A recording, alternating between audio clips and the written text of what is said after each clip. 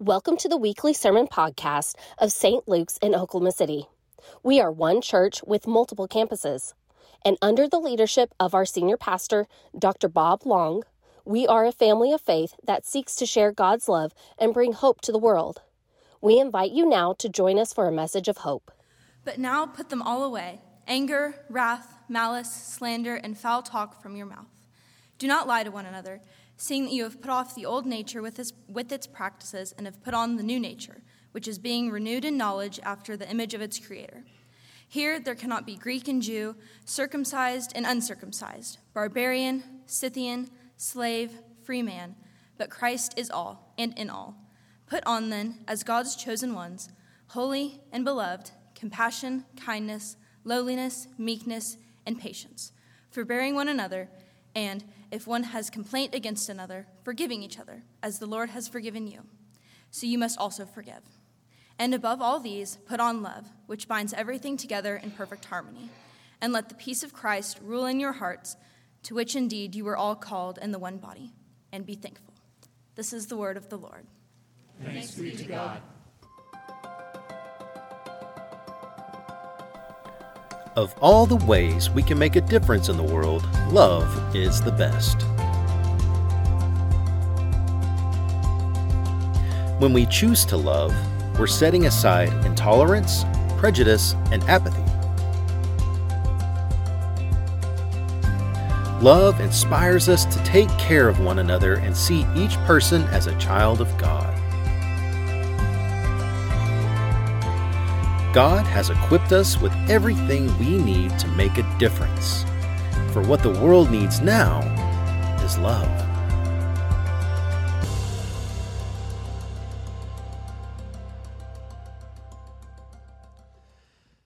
Last Saturday, you may have been watching the Kentucky Derby as I was. It had to be one of the most exciting races that I have seen ever run at the Derby. If you didn't see it, it was about a horse named Rich Strike. He was starting on the far outside. He was 80-1 to win. No one gave him a chance. And when they broke and they began to run, if you're on the far outside, you then run all the way to the rail. Those who are starting on the rail, well, that's where they want to be. You're going to run straight ahead. It's the shortest distance. So if you're starting on the far outside, by the time you get all the way over the rail, you're probably going to be in last place. And that's exactly what happened. Rich Strike started with two other horses basically in last place, and they were off and running. As they continued to go along, Sonny Leon, the jockey, was able to get him all the way up to 15th out of 20 horses. He was still running far back. But as they came around the corner into the stretch, it kind of opened up there on the rail as all the horses kind of spread out and began to race towards the end. And now suddenly, Rich Strike just began moving along, weaving between some of the horses, and was continuing to gain ground. And it's like everyone was running at one speed, and he was running at a whole different speed. And he just ran and kind of came up. The two favorites were leading. They had pulled away from the pack. It's kind of like they were in a race to see who was going to win the roses. Those two it was down to. And suddenly Rich Strike just ran right past them. I mean, he ran past them like they were standing still, and he was running away. It was amazing. It was so exciting. Such a race. It was the second longest shot to ever win the Kentucky Derby, 80-1. Well, then, of course, they started interviewing all the different people. They were interviewing Rick Dawson, who was the owner of the horse. They were interviewing Eric Reed, who was the trainer. And they were just interviewing all these different people, and it's always great fun to watch that. But as they were interviewing them, I became very intrigued. I was very impressed with the things that I was hearing and the spirit that I was seeing. And I decided I wanted to know more. I wanted to really find out about these people and what had just happened, because it was such an incredibly inspiring race. Well, it turns out that Rick Dawson lives in Edmond, Oklahoma. He's an Oklahoman. He's the owner of the Kentucky Derby winner. So called Rick, and he took my call. And we got to visit for about 30 minutes. Had a great time getting to visit. It was just really wonderful. He was so very gracious and so very kind. And I just started learning more about him and about the race. Turned out that he was in oil and gas business, a landman. Had done that for a number of years. He was now in his 60s and was more or less kind of semi-retired. But he wanted to get in the horse racing business, wanted to learn about racing. He said, I wasn't doing it to get to the Kentucky Derby. I wasn't doing it to earn money. I just wanted to have fun learning about horses and racing. And so he started trying to learn more. In the end, he wanted to get hooked up with a trainer. It was a friend of his, Pete Sarow. Pete Sarow lived in Kentucky, and it turned out that Rick had to be in Kentucky doing his job years back, had met Pete. They had become friends. Pete's now in his 80s. And he had called Pete and said, do you know of a trainer? And he said, I do. I know Eric Reed. And they got introduced. And he said, Eric was just so humble. You could tell a family man, so down to earth. He loved to hunt and fish, and he had a small horse farm. He said, that's really the kind of place that I wanted to be. I felt that would be right for me to be learning and having some fun. And so before they knew it, they had a horse, Rich Strike. It was last fall when they got him, and after he'd been out running a little bit, it was Eric who called Rick and said, you know, I don't want to get your hopes up, but I think we may have something here. They had no idea. They began preparing and running some, preparing for that day, if that might be possible. Well, you have to run enough races, you earn points to be able to get in the Kentucky Derby, to qualify. 20 horses get to run. Rich Strike was 21. 21. And in the end, it was Rick and Eric who made the decision, let's go ahead and go to Churchill Downs, just like we're in the race. Let's go ahead and go. We can train. We can be there. In case somebody withdraws, scratch. I mean, it happens all the time. But they were there, and each day they would wait and listen and look, and no one was scratching. No one was withdrawing. The deadline is Friday morning at 9 o'clock. Of course, the race is on Saturday. Friday at 9 o'clock. You have to withdraw by then. And finally got to be about 10 till 9. And they started texting friends. Not going to happen. It was close. We really got close. It was exciting. But it's obvious it's not going to happen. And it was just a couple of minutes after that they got the call that the Ariel Road had withdrawn. There was an opening, and you're in. Number 21. The reason he ran with number 21 on his blanket, they didn't have time to change it to number 20. I mean, his time almost to the race the next day. He was number 21. Shouldn't have been in the race. 80-1, and he goes and wins. I mean, it was amazing. So I said, so you got hooked up now with Eric Reed? Yes, it was through my friend, Pete Sarow, who introduced us. And he said, you know, I went to go work with Eric. I went to his farm. He said, I wanted to learn. And I know I asked some really stupid questions. And he never once said, Rick, that's a stupid question. He was very gracious, very patient, and he always answered them. And truthfully, I learned. And that is how we built what we built. And then he said,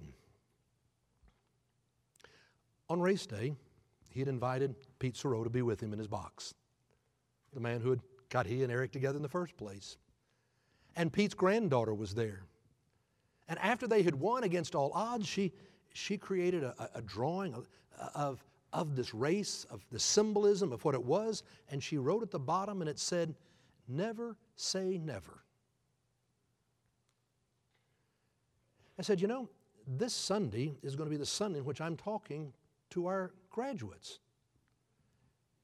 If you had anything you wanted to say to them, I mean, Rick, you're the Kentucky Derby winner with a horse that should never have even been in the race, and it wins. If you had anything to say to them, what would you say?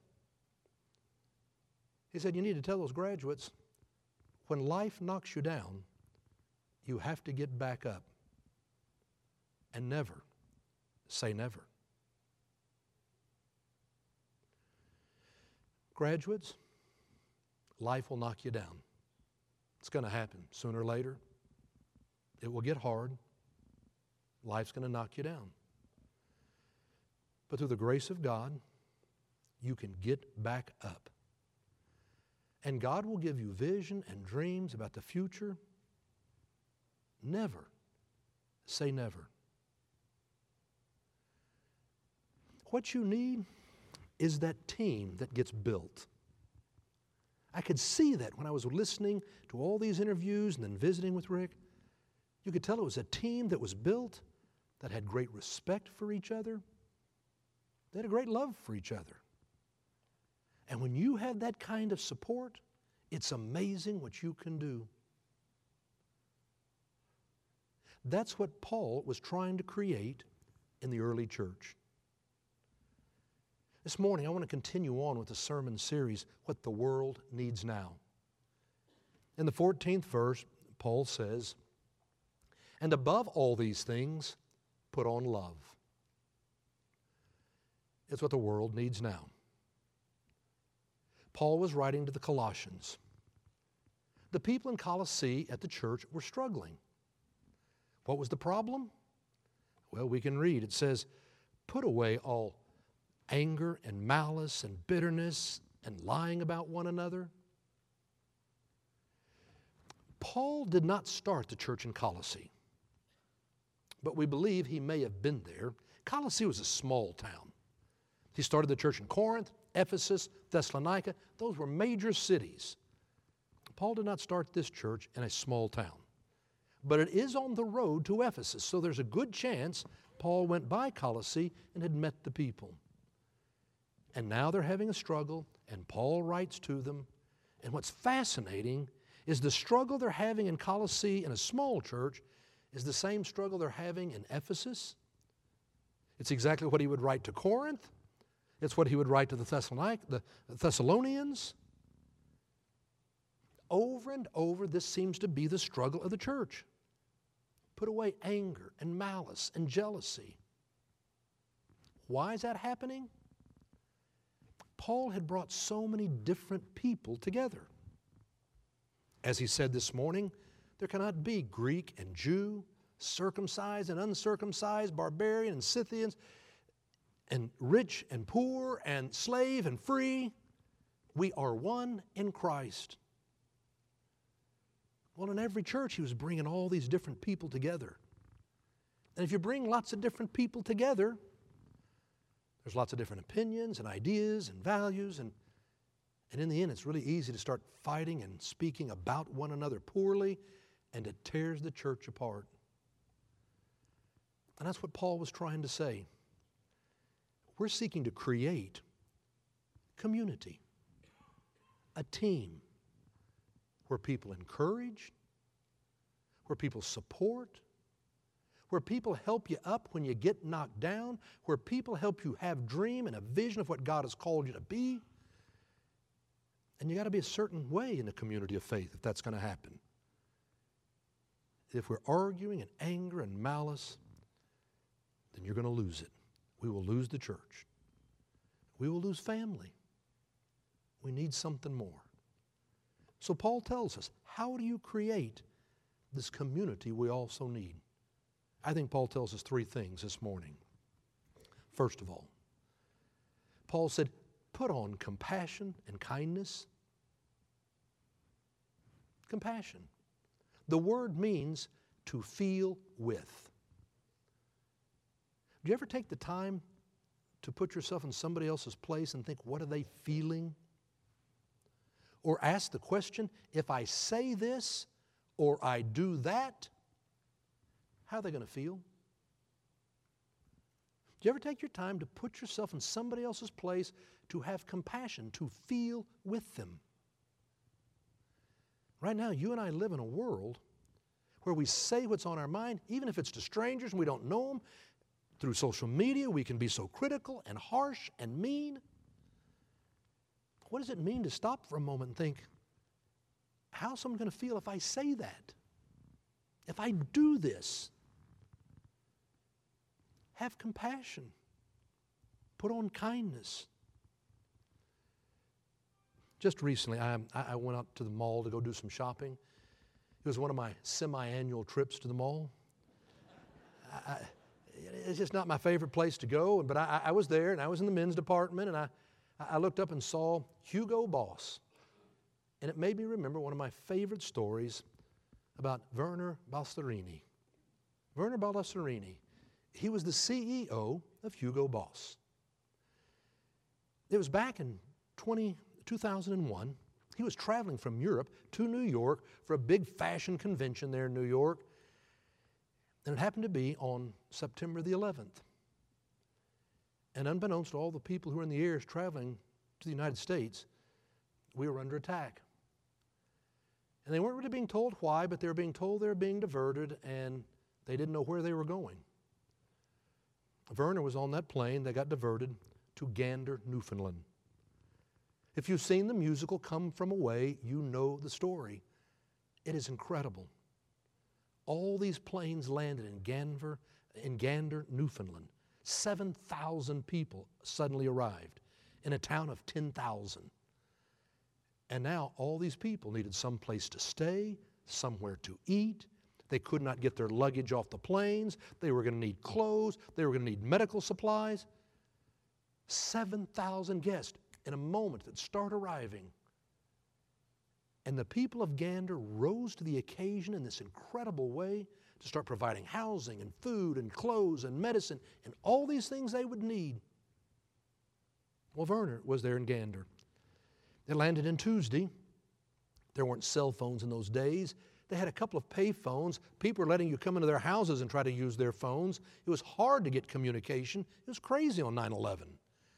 It wasn't until Wednesday that he could let his office know, I'm in Gander. I'm safe. They had thought he was going to land in Toronto. They'd had people in Toronto, and he didn't get off there. So the next day they found out that he was in Gander. Well, immediately his team got on the phone. They started thinking, do we have an outlet in Newfoundland? They did. In the town of St. John's, they had a clothier there who carried Hugo Boss. And so they called. His name was Byron Murphy. Byron Murphy. They said, Werner Ballerini is there in Gander. We need you to take some clothes to him. They gave him his sizes. I mean, he's going to need shirts, he's going to need pants, he's going to need belts, socks, underwear, everything. And so he starts going to get all these things together. And I said, by the way, Werner loves good wine. He loves great cheese. I think you ought to put together a nice basket for him. They told him the kind of wine, cheese, goodies to put together. Byron was thrilled to do it. I mean, Werner was like a rock star for people who were in the fashion world. He had never met him. He thought, this is going to be incredible. I'm going to meet him in person here in Gander. Then it was easy for him to go to Gander because that's where Byron had grown up. It was a several-hour trip from St. John, but he got everything together. He drove there to Gander. He had been told that Werner was there at the high school. He knew exactly where the high school was. He went, he had him paged, and he saw him walking across that cafeteria. He recognized him from all the magazines, the pictures. He saw Werner. And Werner came up and he was quite gracious, and Byron said, I have some things for you out in the car. And he brought him out to the car and said, I got these clothes for you here. I got all this food for you here, this wine, these cheese. And he said, Werner got quiet. He was just very thoughtful, looking at things. And finally he spoke and said,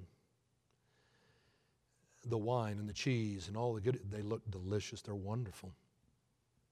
Thank you so very much. But I cannot accept these.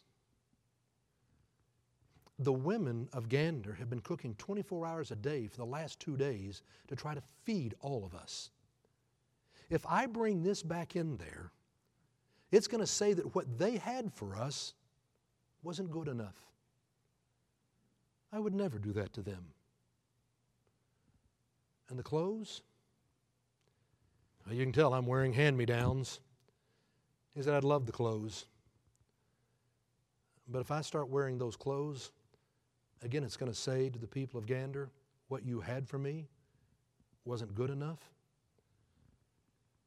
I would never say that to them. but I will take the underwear.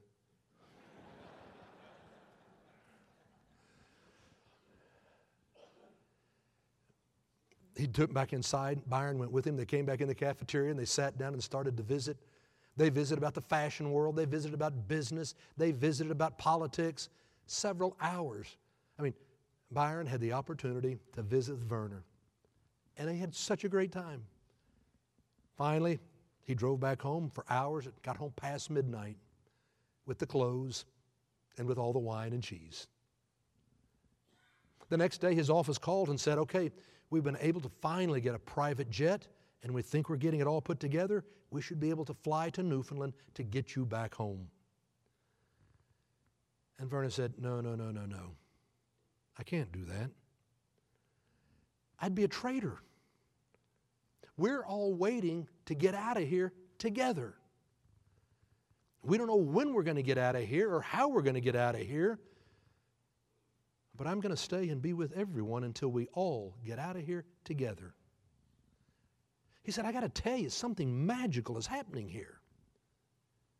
It's like we are community. He began to explain. He said, the people of Gander, the way they've come together to care for us, it doesn't matter if you're rich or poor. It doesn't matter the color of your skin. It doesn't matter if you're straight or gay. It doesn't matter what religion you are. Everybody is treated with respect. They have shown compassion for us all. And so we've been doing that for one another. And I'm telling you, it's been the most magical thing I may have ever experienced. We're community. It's the very thing that everybody wants.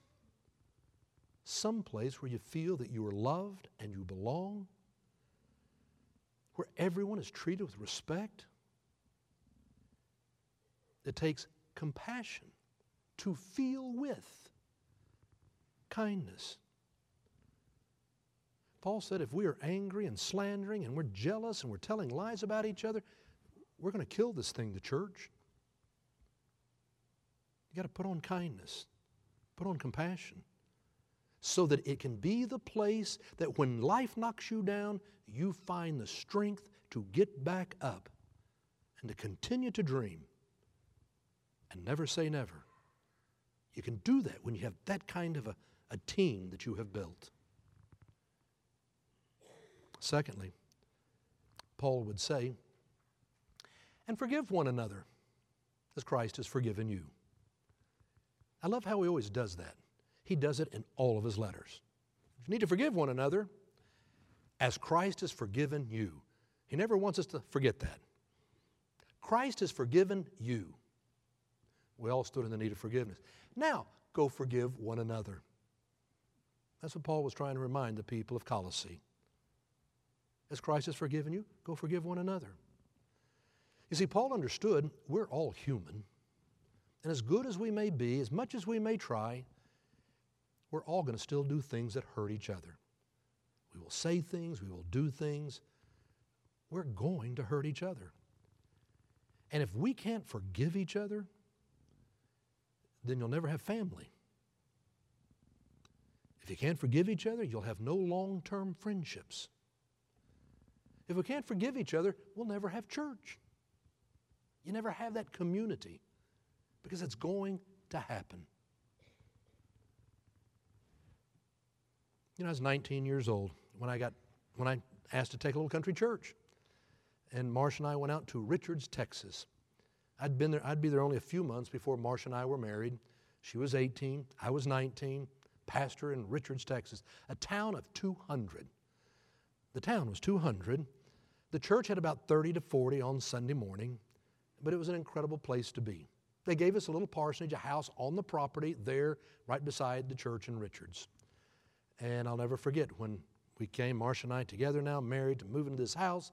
Hillman Urie, the chairman of the board, was there to give us the key. Hillman was great. Hillman was in his 60s. I was 19. Hillman seemed so old then. Now I realize just how young he was. But you didn't notice that at 19. But he and I had such a good time. I mean, Hillman was full of life. He was great. And so I said, we need to spruce this church up. We need to paint the walls. We need to paint the stairwell. We need to paint some of the outside. I wanted the church to look great. And Hillman said, absolutely. So we're climbing ladders together. We're painting. We're working all over this church. And finally, after I got to know him better, I said, Hillman, why don't you be my associate pastor? Okay, I'd love that. So that was kind of an unofficial thing. So the 19-year-old and the 60-year-old, I had an associate pastor. He would help lead the singing on Sunday morning. He would read the scripture. I would pray. I would give the sermon. We just kind of became a team. I loved Hillman Urie. Well, time had gone on, and one day I had a member of the church come to me and say, Bob, we got a family moving to town, and they really need some help. The husband's going to have a quadruple bypass. The wife doesn't have a job. They've got several children. I think we need to take up a love offering. And I said, wow, it sounds like it. I mean, when you got a town of 200, everybody knows when a new family moves to town. So we knew the family was coming. I said, we need to help. So I stood up on Sunday morning and said, next Sunday we're going to take up a love offering. I talked about the family. When the service was over, Marsh and I went back over to the parsonage, and the first person to meet us standing there was Hillman Urie. And he said, Bob, I am against this. This is not the right thing to do. He said, you don't know these people. These are bad people. They've lived here before, years ago. I owned a store. They had things from me on credit. They didn't pay. I asked them to pay. They said no. I went to their house. I went to their property. They said, get off the property or we're calling the police. They then left town. They never paid. I'm telling you, these are bad people. You don't know them. I'm against this. Whoa, Hillman, I didn't know this part of the story. I understand what you're saying.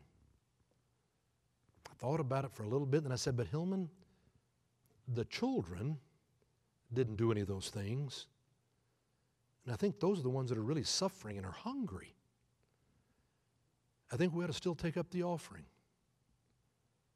You don't know what it took for me as a 19-year-old talking to my chairman of the board in his 60s to say, I think we ought to take up the offering when you're telling me don't do this. And Hillman was gracious, and he said, I'm not going to stand in your way, but I don't think it's the right thing to do. And I'm not going to support it. I said, Hillman, I understand. I completely understand why you would not support it. Okay, I don't think we should do it, but I'm not going to stand in your way. I said, all right. I can't tell you the butterflies in my stomach for the next week as I'm trying to process what has just happened.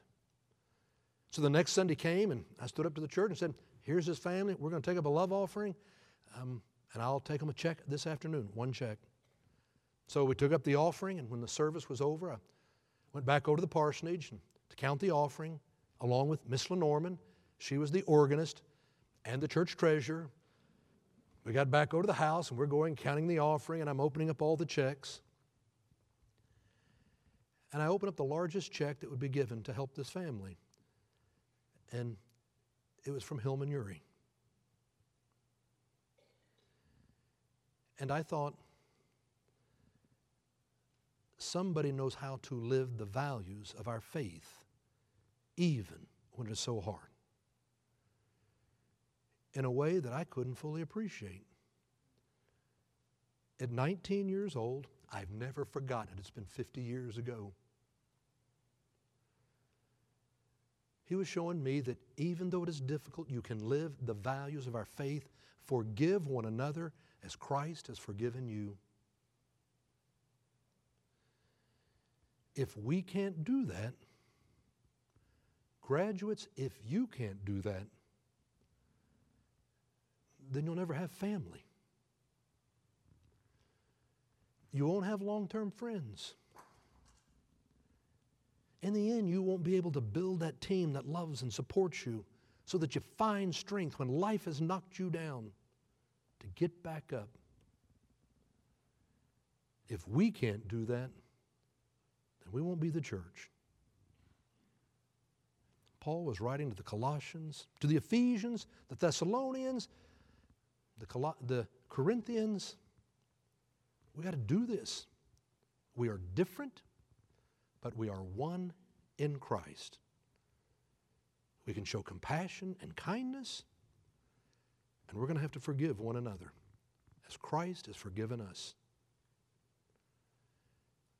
And so third, Paul then says, and give thanks. It's that simple. And give thanks.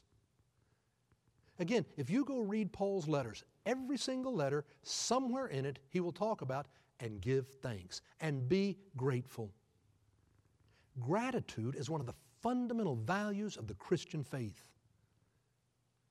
People have said you can't really be a faithful person if you're not a person of gratitude. To start looking past yourself, to be grateful for the people who have blessed you, to be grateful for the gift of God's grace. Seniors, graduates, the importance of living gratitude in your life. Instead of just looking at all the things you lack or all the people who may have hurt you, to be grateful for people who have blessed you. And if you start living in gratitude, you will start seeing that more and more often. You'll discover how much you have to be grateful for. Paul said, churches, we start with gratitude, and everything else can then happen. Learn to be grateful. I think that's why I was so attracted to this story of the Kentucky Derby. Because I just sensed that when Rick was talking and Eric was talking, they were people of gratitude. And as I was visiting with Rick Dawson, I could tell he would say how grateful he was for Eric Reed, his trainer, for Sonny, his jockey, and how amazing he was. He just talked about the things for which he was so grateful. And as we were visiting about it, I said, well, you know, it turned out to be a pretty lucrative day. He said, you know, I didn't go into this to win money in horse racing, but I am going to accept the win. It was $1.86 million was the win. And I said, that's pretty good. And he said, you know, it's nice to be at a point when you don't think you need to write another check to put it in your account to make the balance bigger. And now it's fun to think about how you can give it away. I knew I'd found a man who was full of gratitude, as was Eric. Again, I'd been listening to Eric, and he seemed so grateful that day that he was being interviewed. And I wanted to find out more about him. And so while I was calling and talking to Rick, Wendy's and my assistant, Susan Maharg, she was calling Eric's mother. And Glenna answered. And Glenna was wonderful to talk to. Glenna Reed, she was happy to talk about her son. And she started telling us about him. It turned out that when she was 16 years old, she was working as a waitress, and there she met Herbert. He was 16 years old, and they fell in love. Herbert was an orphan. He had no family or home. Well, they fell in love, and at 17 years old, they got married. And her family loved on Herbert and took them in, and in the end, they wound up having Eric. And he was learning how to be a horse trainer. Herbert, growing all the way up through it. And then when Eric was 5 years old, he said, I'm going to start taking him to the track. I want him to learn how to be a horse trainer. Glenna wasn't excited about that. They had, she said, a number of discussions. In the end, Herbert won, and he began taking Eric to the track with him to learn to be a horse trainer. She said, we grew up in the Presbyterian church. Kids went to Sunday school. They went to VBS. We all went to church in the Presbyterian church. And I went, aha, I knew it. I knew it. I could tell by his language and the things he would say now and then. I knew there was a faith base. Well, Eric grew on up. He got into horse racing, and he was such a grateful person. I watched an interview with him the next day, and you know, what he was saying was, I'm so grateful for my father, that he taught me this business. From an early age, he inspired me and taught me. I'm so grateful for my wife, Kay. You'll never see her. She doesn't like publicity. She doesn't like being out here in the limelight, but she's working on the horses right now. She does so much. And I'm grateful for all my staff, my team. You don't think about it. What does it take to run a horse farm? Somebody's got to feed the horses, clean the stalls, wash the horses, brush the horses, take them and walk them around the track. So much. And he said, my staff, they're so good. And I was so happy when they got to take the walk. When you take the walk from your stall to the winner's circle, I mean, that's a walk you never forget. To the winner's circle to receive the roses. No, that's a walk. He said, I was so excited for my staff. They've worked so hard. They deserved it. I mean, he's talking about all these people. Never once about himself, what I did, what is accomplished. Well, my father there, and my wife, and my staff, and Rick, and he's talking about all these people, and I thought it was amazing. But it was Glenna, his mom, who told us the defining moment was 6 years before. 6 years before, a terrible storm came through. And this storm came through, and lightning struck their barn. They had 39 horses, and the barn caught on fire. It knocked out 911. There was no communications. So only the people at the farm tried fighting the fire. And in the end, 26 horses died. And this thing burned to the ground. All the things they'd collected through the years, the saddles, the harnesses, the ropes, they all burned to the ground. They lost everything.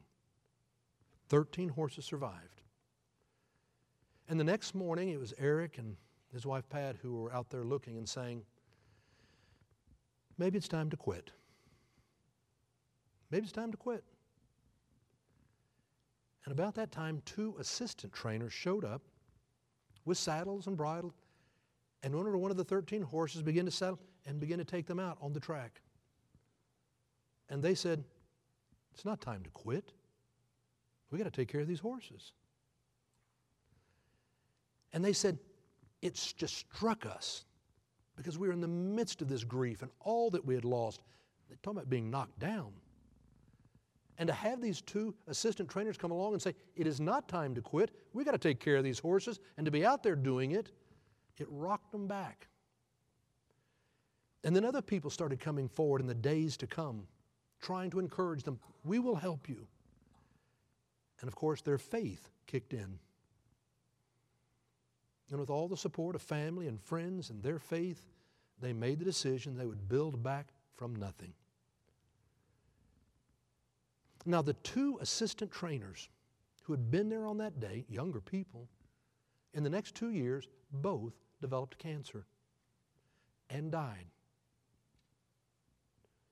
Talk about heartbreak.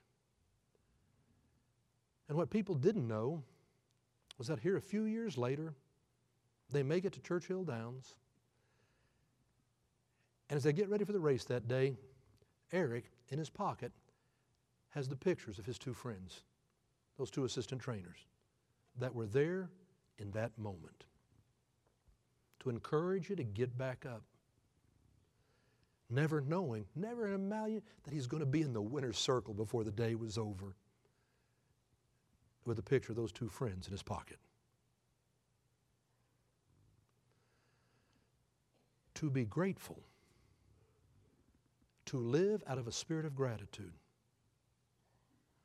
Graduates, there will be those who are there for you. If you live in a spirit of gratitude so your eyes are open to see. We must give up malice and anger and bitterness and jealousy and lying about one another so that you can build a family, friends, a community. Paul said, put on compassion and kindness and forgive one another as Christ has forgiven you, and give thanks. And above all things, put on love, for it binds everything together. And that's what the world needs now. It's in the name of the Father, and the Son, and the Holy Spirit. Amen. Let each of us lift up our own silent prayer.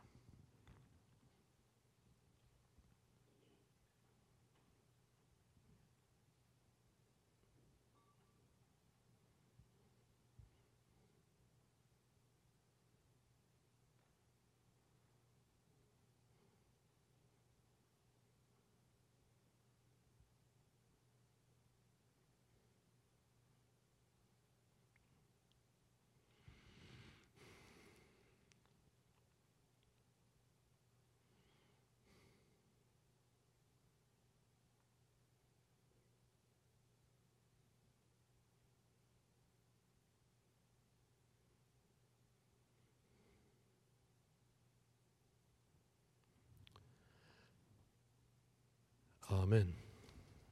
You've been listening to the sermon podcast of St. Luke's United Methodist Church in Oklahoma City.